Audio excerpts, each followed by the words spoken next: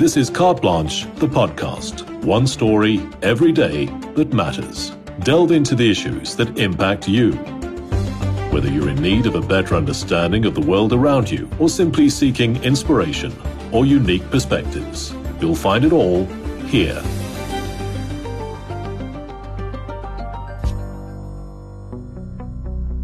It's often said that a society can be judged by how it treats its most vulnerable. Sadly, our country's track record in protecting those most in need is hardly stellar. Who can forget the Life Esidimeni tragedy in which 144 psychiatric patients died while in the care of the Gauteng government, haphazardly relocated from private mental health facilities operated by long-term provider Life Esidimeni into state institutions? They died in the space of around 9 months. Hundreds of other patients were exposed to torture and starvation.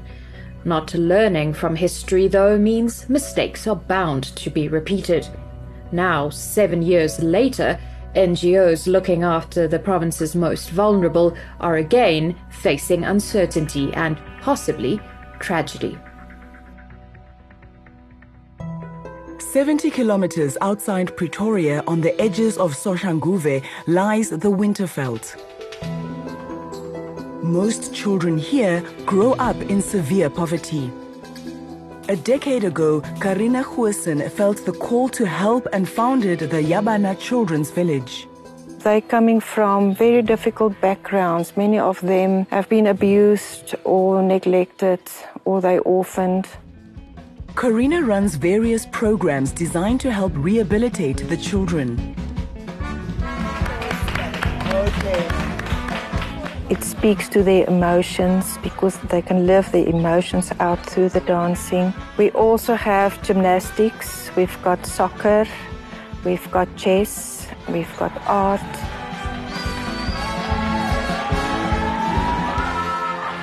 Now this is what proper welfare looks like. Dancing is being used as a tool to develop these children who have been rejected by society. But if it's up to government, these children may soon stop dancing. Yabana is one of about 27,000 not-for-profit organizations in Gauteng, taking care of the vulnerable and employing over 1 million people. Most of these NGOs rely on the Provincial Department of Social Development, or DSD, for financial support. But in April this year, DSD announced that funding will be slashed by 61%. Not everybody will receive funds. Some will receive and others won't. MEC Mbali Hlophe made the shock announcement without any warning or consultation. We were left in a situation where we had no money to carry on. Operationally, we were cut off at the knees. Gert Jonker is a veteran welfare sector man with over 25 years of experience on the provincial and national level. The sector does not have the financial resources to carry on rendering services in the absence of government funding. The announcement sent tremors through the province. We were stunned because it takes away about more than 40% of our total income for the organisation. At the West Rand Home for People with Disabilities, Annalyn Rousseau and her residents received the news with horror. Cutting their funding would mean shutting down the 78-year-old organisation. Some of these residents have been with us basically since they turned 18 and they're now in their 50s.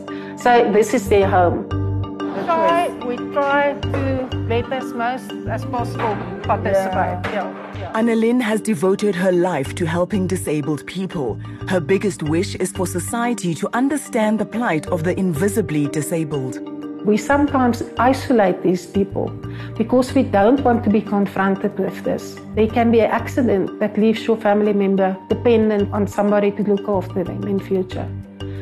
So it actually is something that concerns every citizen in this country.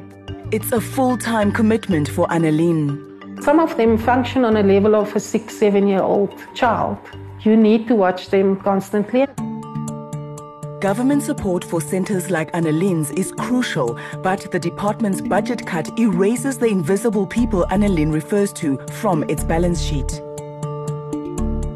Thousands of social work professionals and other people who work tirelessly to serve the needs of the community were simply kicked in the teeth. The sector was in uproar. In some areas, NGOs render 100% of welfare services. But the provincial government needed money to fund other initiatives. When he took office last year, Gauteng Premier Panyaza Lesufi lumped together the Department of Social Development with the Department of Agriculture. Budgets become very opaque, and there's opportunity for funds to be moved from one department's budget to another department's budget. And it seems the Premier and the new MEC had other priorities, alleviating homelessness and poverty by developing skills in agriculture.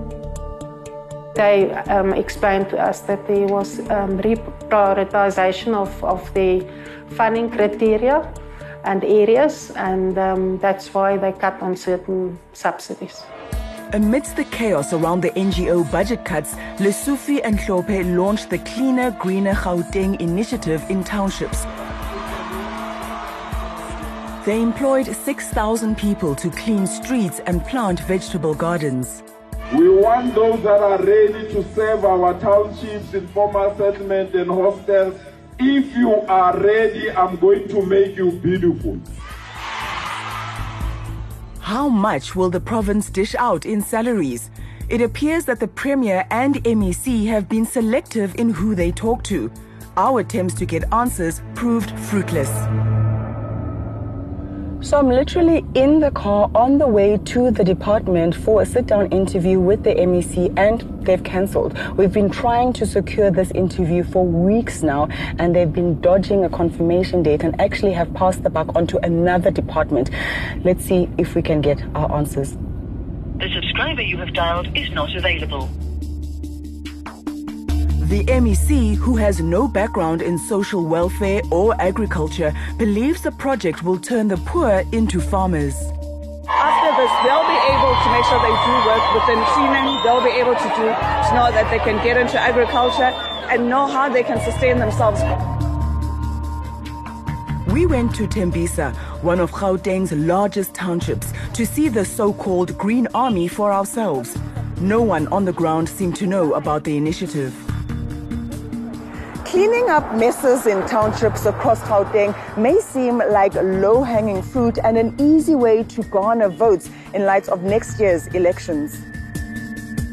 But taking care of the most vulnerable and the invisible in society may not get the same traction. The NGO sector warned Lesufi and Hlophe of blood on their hands if they cut budgets. Then, in a dramatic twist, they suddenly backtracked and reversed the announcement, calling it a misunderstanding. The reason why we have to meet with the leadership of the department so that we can understand, we can deal with this misunderstanding. There was no misunderstanding. This is simply DSD's attempt to move money around, to unilaterally change the budget. Lesufi instructed DSD to reinstate NGO budgets and find money elsewhere to fund new initiatives. Meanwhile, NGOs are still recovering from damage the announcement caused, despite DSD saying it had no effect on the welfare sector. We actually had to sell some of our assets just to make ends meet. A 16-seater combi that we used to go and fetch some of our beneficiaries. And we also sold one of our vehicles that our social workers used to go into the communities. Getting to the disabled people waiting on their daily visits is now a challenge. We also used to go and pick up some of them and bring them to the center where they received a meal. So if they don't receive that support, they've got no support. Government's true intentions may also have been revealed when amended contracts were sent to NGOs. You'll also find a disclaimer that was added, and the disclaimer simply says that government is not going to fund us next year in all likelihood. So I think the writing is on the wall. And many NGOs did not receive renewed contracts. DSD held back funding to nearly 400. They now cite municipal compliance, like zoning and land rights, as a major requirement for funding. It was only recently that we heard that, it's a precondition that you need to have approved building plans. According to Karina, compliance is used by DSD to withhold crucial funding. The golden thread through the Children's Act is that the best interest of the child is of paramount importance. That can never be denied, and there can never be red tape or whatever to stand in the way of the best interest of a child. For Yabana, this red tape makes no sense because 43 of the 55 children living here have been placed by DSD. Non-compliance is not related to anything that they have control over. It's simply poor governance by the local authorities. We actually coin it as malicious compliance. Karina is now forced to scale down on services for the children. And it seems clear that provincial government has no plans to continue NGO funding next year. The MEC herself said DSD plans to insource welfare services for the state to manage. Social welfare in Gauteng will collapse. The state does not have a capacity to render services by themselves. And for those who commit their lives every day to the vulnerable, the future remains uncertain. Amid confusion and political meddling, institutions looking after Gauteng's most vulnerable could be robbed of vital funding, with devastating consequences for the people in their care. That's another episode of Carte Blanche, the podcast, done and dusted. Remember to follow and subscribe to our show on Spotify and all other major podcasting platforms. Have something to say? Join the conversation using #CarteBlanche on Twitter, Facebook, Instagram, and TikTok.